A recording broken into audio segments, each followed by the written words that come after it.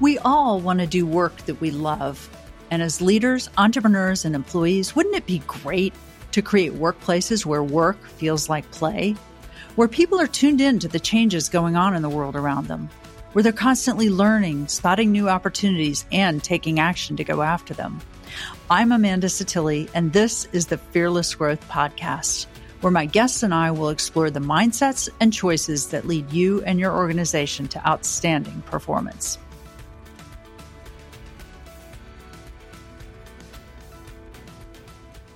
My guest today is Neil Hoyne. He's the Chief Measurement Strategist at Google. He's led more than 2,500 engagements with the world's biggest advertisers and has generated billions of dollars in incremental revenue for these customers. His new book is called Converted: The Data-Driven Way to Win Customers' Hearts. And I'm just really excited to welcome you, Neil. Amanda, thank you so much for having me. I want to ask you a few questions about Google, its culture, how you work. And I've worked with Google. I've looked at, I've read a lot about Google, and I've observed it as a customer for years. I love Google products.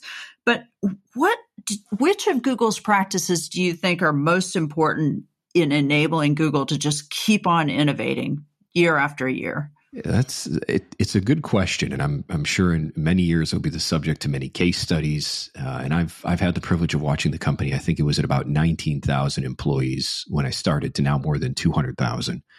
And you really look at it, you're like, well, what are the practices that have permeated? Externally, people see the perks, right? They see the volleyball courts and the free food, and they say, well, that's what leads to Google's culture. When fundamentally, I notice a few things.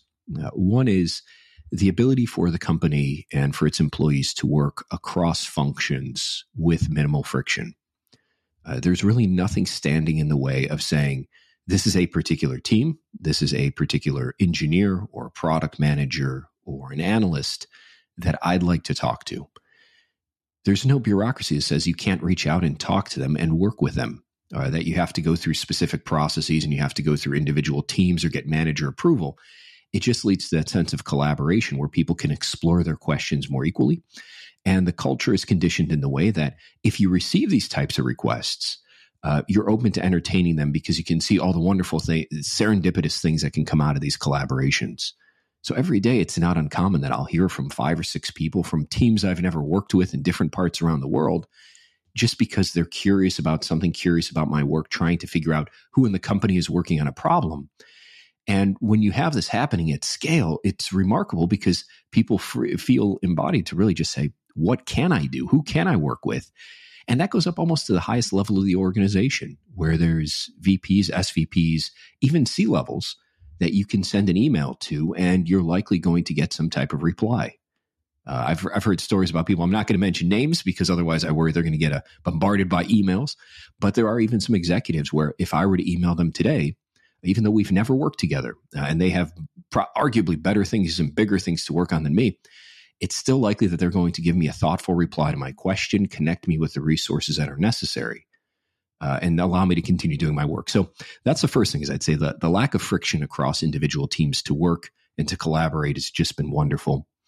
The second I'd say is just the way that Google has almost incentivized that type of behavior. And so accelerating it, they have internal ways of recognizing employees. In Google language, they call them peer bonuses, where effectively for somebody that goes above and beyond their function, I have the ability to give them a small cash bonus. So it's just under $200. But what's interesting about it is that I can give this out. The only approval that's necessary is the recipient's manager, and there's really no reason not to approve it. It doesn't come out of anyone's budget. So there's not a concern to say I'm depleting my budget of bonus money I want to give out.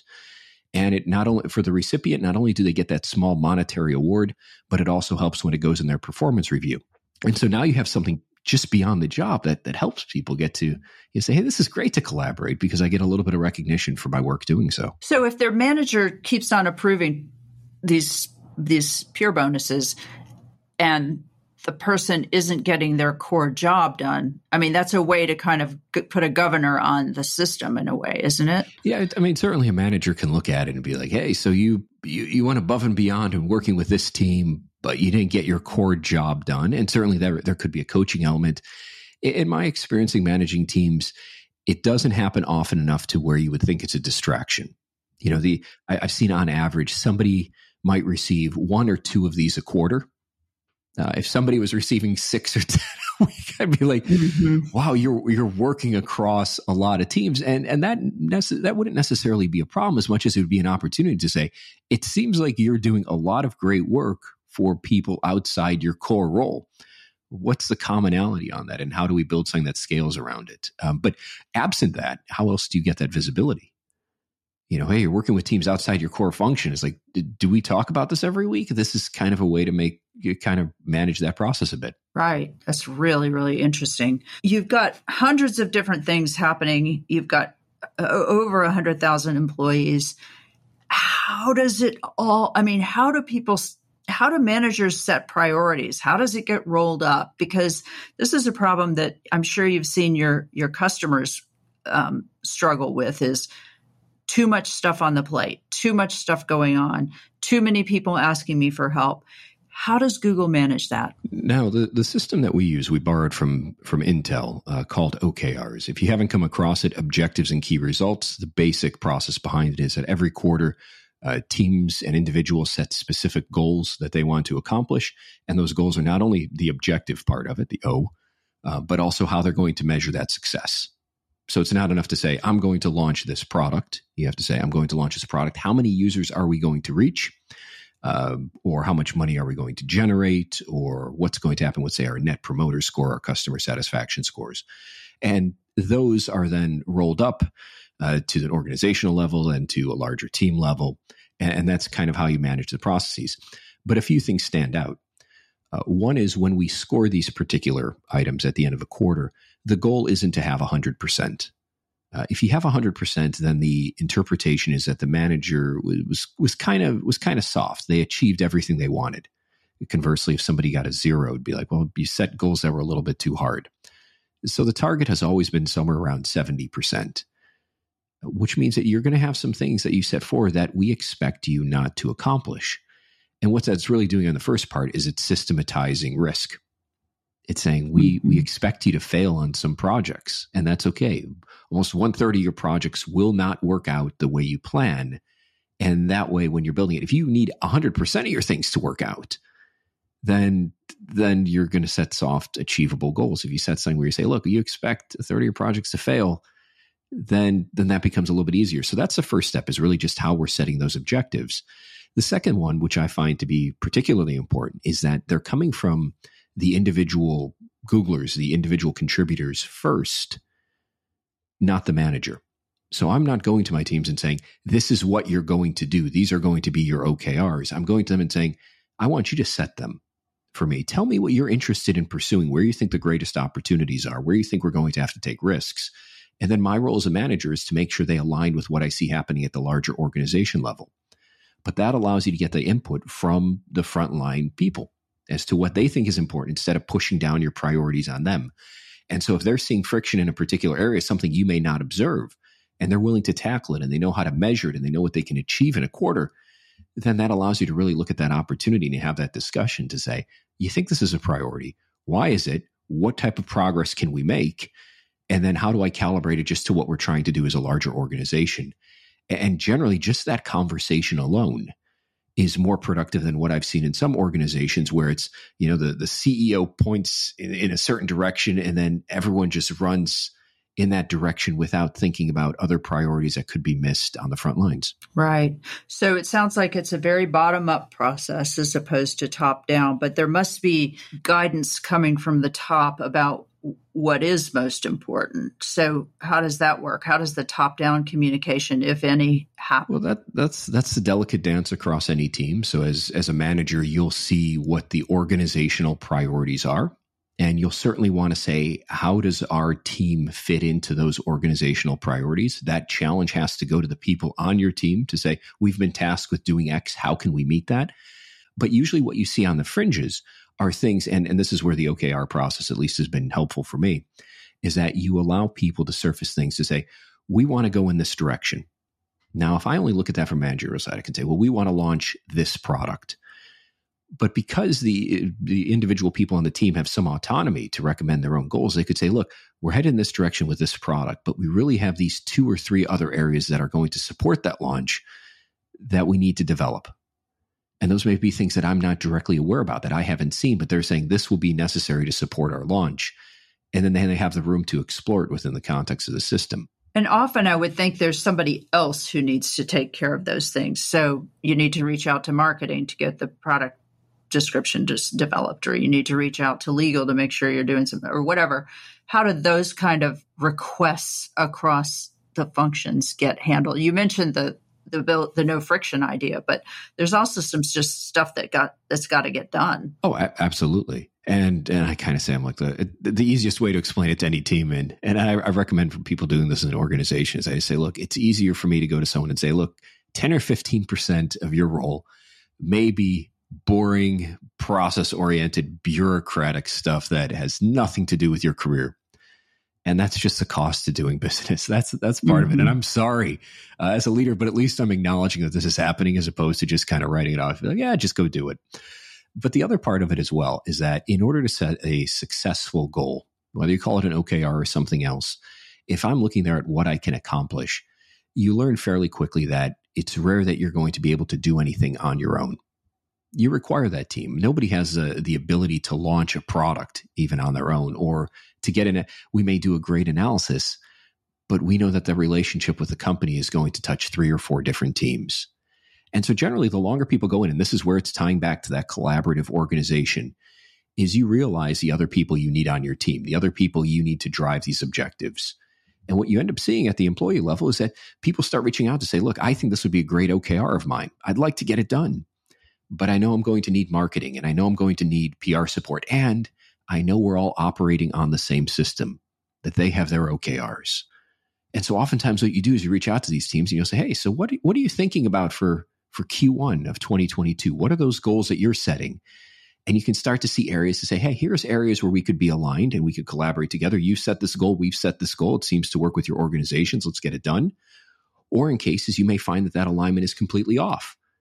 And then you can just say, well, who would you recommend? Who should I collaborate in the organization that can help make that happen? You know, it just dawned on me that one of the biggest assets that you have is that you're very, very profitable. And so what I see with my clients is, you know, that people are getting multiple asks, especially people like legal and marketing that are trying to, you know, juggle many balls and satisfy many different groups. And they just get overwhelmed and they just don't have any more capacity. And they just say, sorry, you're just not a priority this quarter. But I would think that at Google, because you're very profitable and you're growing very fast, there is more flexibility to just say, we've got to expand the legal team. I mean, we got to add some people. And so the capacity is more aligned with the aspiration. Do you think that's right? Certainly, they're planning ahead, and they're saying, you know, obviously, what do we need to do to hit a certain growth rate? Who do we need to hire? How big do the teams need to be? I think the 2 areas that were baked into Google's culture, which have served the company phenomenally well over the years, one is just that perpetual focus on scaling the business. So looking at it, not necessarily to say, well, we are understaffed in this area, let's hire one more person, but to take a step back and say, why did we end up becoming understaffed? Is this happening across other teams? Do we need to just hire one person, or what's really the problem we're trying to solve over the next 2 or 3 years? Well, we need to scale this entire function. All right, good. Is staffing always the proper requirement? You see some companies are like, wow, we're way behind here. Just add more people. Or Google as a company will say, hey, do we need to add people, or can we build processes to make things more efficient for the people that we have? And those types of questions that they ask always have that long-term focus to say, adding people is the easy answer to any problem for a company because it's instant scale, right? We're just throwing more people onto the team. Where they've always been, I've seen awareness to say, how do we build the right structure, the right processes to encourage the people that we have to be able to do as much as they possibly can? The second part of it, which has served as equally well as the first, is I've always seen discussions where adding headcount is actually a hard discussion. Now, which means there's an internal sentiment to say, if you just want to add more people to the problem, is that the right solution? or when we look at our current teams, is there things we could do differently or things we could send over to different teams? And again, going back to that software and that scaling question, and again, conditioning people, if you know a conversation is going to be hard, right? If you know, hey, I ask them for people and I know what they're going to say, then you start looking at your own internal capabilities first. And you know that simply adding people on almost because it becomes an option of last resort. Mm-hmm. And I think over time, when you look at that over decades, that serves a company well because you look at individual functions and they've really gone through that exercise to say, how much can we do with the people that we have? What can we do to enable them to make decision-making, to make processes easier than simply saying every time work goes up, our team just gets bigger. Yeah, I would imagine that you're probably very, very good at using things like robotic process automation, so good that you probably don't even think it is a thing. You just do it automatically. But also that you are probably very good about just saying, what am I doing here that's really not adding that much value? How could I just, ship it instead of having it be perfect? They have actually a process like this. It's an annual exercise in the company where everybody in the company is free to submit and vote on what they consider to be the largest bureaucratic organizational blockers in the company. And then that process is traditionally led up at the C levels to say, this is what you surface as a company. This is what's slowing you down from your work. And we're going to go fix it. And we're going to report back to you the progress that we're making. And we're going to repeat this exercise as many times as necessary. And you're surprised when you get other departments and other teams together, be like, wow, this is a really hard process for me. And you see other people in other organizations saying, hey, we're struggling with this too. And then you get the C-level saying, hey, we didn't know this was a problem because this isn't something we see in our work. Mm-hmm. Like one of the classic ones, and it kind of sounds trivial, was there was a time at Google, it was impossible to book a conference room. You just couldn't do it. I came in one time during the Christmas holiday. It was like December 27th. The entire office was empty and still every conference room was booked. And it was just because the processes incentivize people. You want to book that space in advance because you may not have it. And it created a cycle where it became a precious commodity that everyone was so worried about. They're like, if you don't book a conference room out months in advance, then you may not have it. So let's do that. And then the entire company did it. And it wasn't until everybody raised their hand and said, this is something that needs to be fixed. You probably didn't know about it, but it's costing us hours, thousands of hours every time everybody has to do it. And you simply see how those little processes come in to really help the company become more effective. How did they fix it? They went with software, which was they just upgraded Google Calendar to they changed a variety of ways that how we book. But one of the more prevalent ones is that a system that instead of having to go conference room by conference room manually, which was the process at the time, to now saying you click a button and it looks at all the attendees, what offices they're in, how many total attendees, and just automatically books a space. That makes tons of sense. If the meeting's canceled, if the meeting's canceled, it undoes all that work.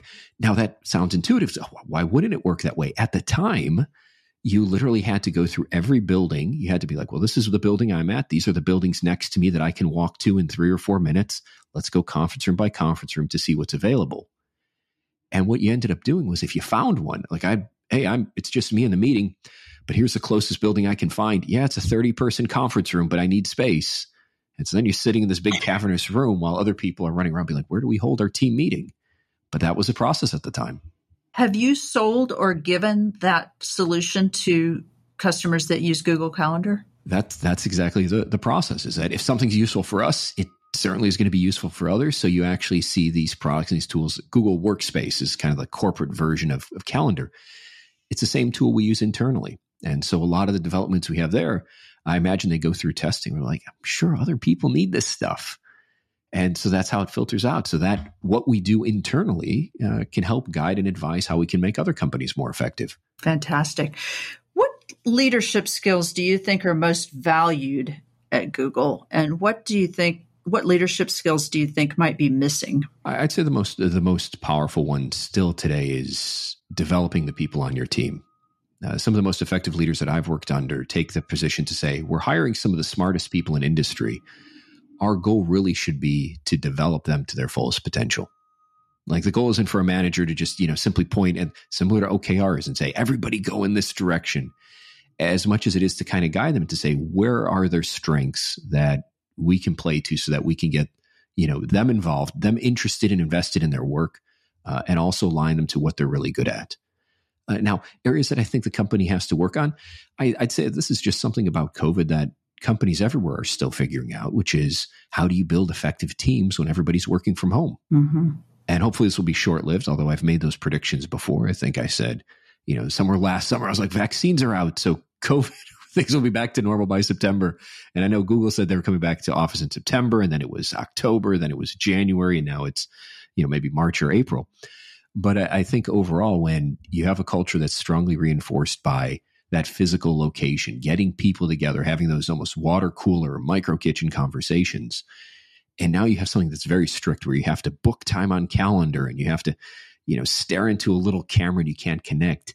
How do you ensure that you're still maintaining some of that, that spontaneous work and that collaboration when those opportunities themselves don't exist?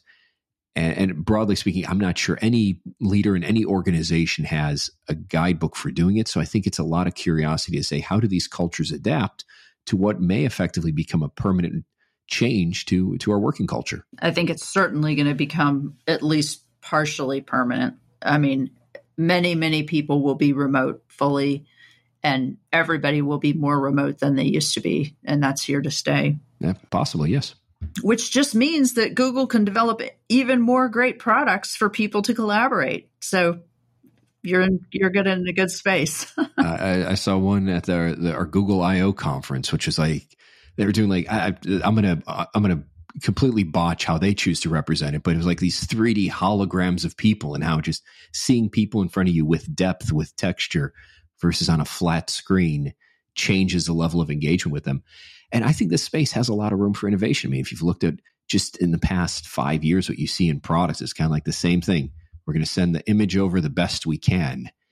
And it looks like collectively companies are figuring out that this part will be part of work culture, and they're dedicating resources to innovating in it. Mm-hmm. Mm-hmm. So you mentioned that an important leadership skills is to align people to what they're good at. And, you employ zillions of engineers. My career started in engineering, and we're taught as engineers to be highly logical. And we're not really taught that many EQ skills. We don't really have that much emotional intelligence typically. How does Google transform these technologist type of folks to being great managers? I think it just has to deal with the collaboration. For the engineers that I've worked with, and they are highly logical. I mean, when we go back to some of those diagrams about how people behave, that may not be how the larger world works, but that is very much how they will make decisions. And that's fine. But what I also find with these particular engineers is that in those cases, simply having more data and exposure to different circumstances allows them to adjust their perspective. And so when we look at a lot of the cross-functional activities that happens in Google, there was a time where we were working with product teams where just every couple of months we'd come together and we would just candidly share what we were seeing from the field. And the engineers that we were working with were very intent. And it was funny to see at times where, there was a case in particular that stands out where one of the sales teams I was with just kind of mentioned, they're like, yeah, so our customers, they just, they spent all their money for December. They spent it by the second week of December, and then that was it. And one of the engineers just raised their hand. They're like, what do you mean? A customer spent money and they stopped? And so they provide a little more detail. Like, oh, well, a customer had a budget. This was as much as they could spend on this product for the quarter. And so they turned it off. And the customer had to do that even if they were still making money, which just blew the engineer's mind. They're like, wait a minute. So they're making money off our product. We're helping their business grow, and they're turning it off. That seems like the most irrational thing. Why would it happen? Well, as it turns out, even though it's irrational in that decision, in the larger scope of the organization, the CFO is not going to give anybody a blank check. Right. You can't manage a business that way. So they do the best they can to assign budgets. And oddly enough, that was never considered in the product design. The product design was, we'll help you make as much money as you can. And you flip it on when it makes you money and you turn it off when it stops making you money. Not that you would turn it off based on an arbitrary constraint within your organization.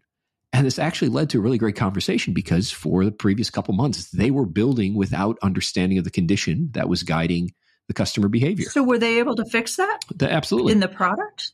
How did they do that? Not only did they reinvent the flow, but they changed some of the assumptions that they had. So they started actually asking customers, is this a constraint of your business? And if it's a constraint to your business, then we can deliver the product in a different way. So for instance, if we're assuming that our timeline to deliver is indefinite, then we will do as much as we can with each and every day to maximize growth. But on the other hand, if you're looking at a longer horizon and saying you have finite resources, our delivery of this value may be a little bit different. So we may say, look, we can make more on day 5 than we can on day 1. And if you have a finite budget, we're going to spend more time and resources on day 5. But what it really did at the core of the product was it said, this is what customers are doing. This is what customers need. This is what we're going to build towards. But engineers don't often interact in the front lines of the organization in that capacity. So there would be no other way for them to get that insight until they just had those conversations with salespeople, people that I can tell you have 3 or 4 other layers. So otherwise they would not interact with, they would not get that insight. But just because the culture allows them to do it, they can then add it to say, this, as well as I'm sure countless other insights, this is just how the market's behaving. And so we need to build to those conditions. So what is the mechanism for customer insights and observations to get from the sales force and the customer back to the engineer? Does it happen in a regular and systematic way, or was it happenstance that they happened to have that conversation that led to a fantastic insight? A combination of both. As a large company, there are the formalized processes. So we will routinely go to customers and we have what we call customer Geist surveys, where we ask them how they're feeling, what they're doing, large analyses where those results are aggregated at the very highest level and surfaced out to say how we're going to take action to improve. Those processes, as I referred to, are necessary for any large company to function. But on the other hand, because Google has a collaborative environment, you say, look, our large survey is going to be run once a year, right? That's 12 months in between insight and what's happening on the field. When you do a large survey, you have a lot of data and you try to standardize around a set of questions that you can measure progress year over year. Those are much different objectives than what you may get on an individual conversation with a collection of advertisers over lunch.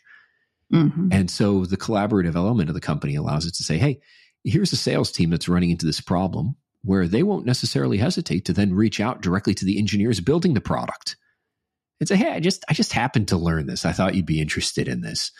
And the collaboration works both ways. Sometimes we have engineers that will just reach out to sales teams to say, hey, I'm writing code for this feature. What do you think they're going to do? And can I get in touch with them? Can I get some data from the field themselves? And so you look at that nice balance of, you need to build processes in order for any company to scale to any reasonable size. You need to have those processes, those tools, and those systems in place. But you also need to make sure that people feel empowered to go around them for the purposes of innovation, to say, we know that the processes can't support 100%. So we're going to give you that kind of that rein to collaborate where it makes sense in hopes that you feed those insights back up so we can figure out how to scale it later on. And there must be, interim releases of minimum viable product all the way up to almost done product that enable the engineers to just watch what customers are actually doing, looking at the data, right? Mm-hmm. Absolutely. And in fact, most of the products that before they go out, there's an internal process where Googlers will use them. Mm-hmm. And I've heard from some of the engineers that Googlers will be the most critical voices on a product. Especially I've seen some of the engineers will critique things that normal mass market users won't do. But they try to capture as much feedback as possible before it goes out into the market. And even then, we do see some products that are sent out, which is simply to say, we won't know until we get it in the hands of customers. And we're just honest with customers to say, we're still exploring this, we're still testing this. Can we get your feedback on it? Because we really want to see, did the logical, rational assumptions we make early on really play out in terms of the development of the product? Well, and I think the other thing you do well is you let customers opt into the experiments. So I love to go into the Gmail labs, for instance, and just try something that I know it's not going to be fully baked. I know there may be snags with it, but I'm getting to use something I need. So it's all good. That's the culture of experimentation is just one that's been necessary. It's for Google, it's for tech companies, it's for companies anywhere. It's to say, how do you get these new ideas out? What is the balance between an idea and a full execution in terms of risk and reward? You can certainly take any product, any feature, anything in Gmail labs and build it out 100% into a full product. But is that necessarily the best course? Or do you want to find a way to say, let's get this in front, let's collect this data. And in the labs case, let's do it without interrupting someone's workflow. So let's not change the entire product, but let's give them the idea to say, hey, if this is a pain point for you, and you want to see what we're working on, here's a way where you can self-select and opt into that group. So that way we can capture some of that data to say, is this really solving the problem like we thought it would? Mm-hmm. You mentioned the OKRs. Is there what is the process for accountability? Do you have performance reviews every quarter? Do you have continuous feedback? How does accountability work at Google? So OKRs generally are reviewed on a quarterly basis, and the key to the review is transparency. So if you start all the way at the top of the organization, all the way down to the VPs and the directors, they are generally fairly transparent. They don't share specific revenue numbers. So it's not to say we wanted to grow by, $50 million and we hit $52 million, but it's to say we set revenue targets. This is how we did on our OKRs. And this is a strange thing for companies, is to actually have the leadership stand up and say, these are the goals we set. And now we have to take accountability for how we actually did. And then when you see that almost cascade down into the individual teams, then you start to see, well, okay, these are the goals even that my leaders set. And they're admitting and raising their hand to say, look, I took risk on these. Remember, we say that we don't want to hit all of our goals. Here's the ones that we fell short on. But what's interesting about the process is they also talk about what they learned. So it's one thing to fail, but it's another thing to fail without having an understanding or explanation as to why. What did you learn about that failure that can help either reduce its risk going forward or will change the way that you see the world? And then when you get down to the individual level, we go through performance reviews every 6 months where those OKRs are very much listed to say, these are the OKRs, the goals that you set. How did those projects turn out and why? And then that goes to a committee process, which determines, promotions, overall scoring. But it's all still tied to those same accomplishments. So there's partly a yes, no, did you achieve it? But since you only set a 70% goal anyway, there's a lot of forgiveness and a lot of knowledge that people are going to be experimenting, that they're going to fail a certain amount. And as long as you learn from it, that's all good. Yes. I wish all companies could be like that. It's every company has its own system. You see it. It's like I work with some consultancies where they have their system in place that they've used for decades. And I think that's fine as long as they think about the larger implications for the system. So if you encourage this type of behavior, so there are some organizations where you have to get, 5 out of 5 for everything you're doing. Okay, that's fine if that's your system. But are you considering how this may negatively impact the risk profile of the people at your organization? Now, innovative companies like tech benefit from that because they need to take risks. The future is uncertain. If you're working in a large organization, say legal or something regulatory, do you really want people failing on 30% of their projects? That may be a different question. Well, you work with a lot of external parties. You work closely with a lot of customers, and those customers are in a different world than you are. They're often being held to the 5 out of 5 standard. They're also often being held to very strict requirements in terms of how much money they can spend and how much revenue they need to bring in.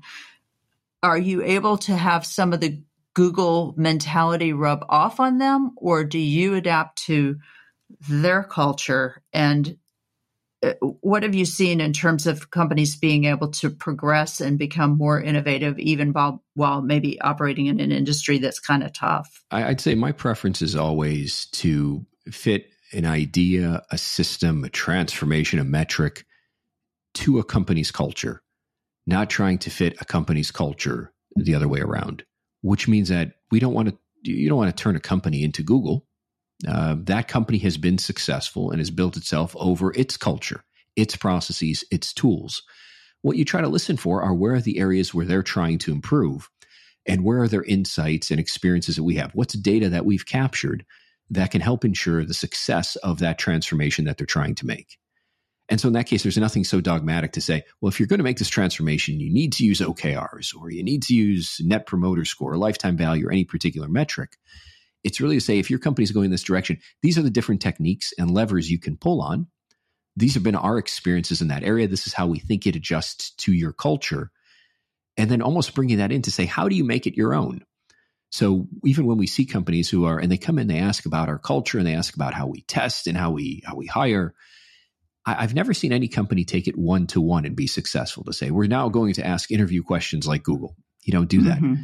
I've been more intrigued by how companies say, all right, this is a Google process. This is a process we have. How can we use things like Google to make our processes better? And how can we iterate on it? So they're almost taking it for inspiration to challenge their own assumptions, just as our engineers. And I think that's a better way forward.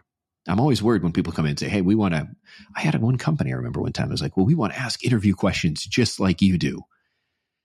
I'm like, you got to be careful about that, because the thing to always keep in mind with these is that the tactics that we readily observe from the outside, the interview questions, the free food, using OKRs, are uniquely different than the systems that make them successful. And the systems are always a lot harder to understand. And so companies need to be mindful of that, to say it's not simply this is something Google does, so we're going to do it.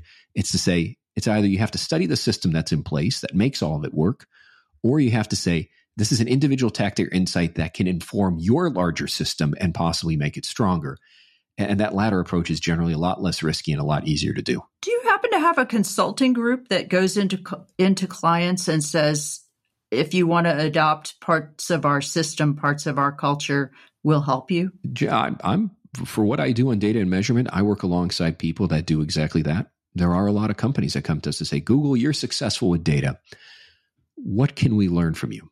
Those are always the best questions. How can we collaborate? What kind of insights and challenges can you bring to the table? And we have people that do exactly that. And there are a lot of questions. There are a lot of curiosities. And I think as a company, it's figuring out how do we do that effectively and how do we scale it? One book that I still love, which is a little bit idealistic, but it's still a great read, is just a book called How Google Works. I've read that. And it's a fantastic book. And it just gives you kind of the layout to say, look, this is a language. These are the processes. These are the objectives we built.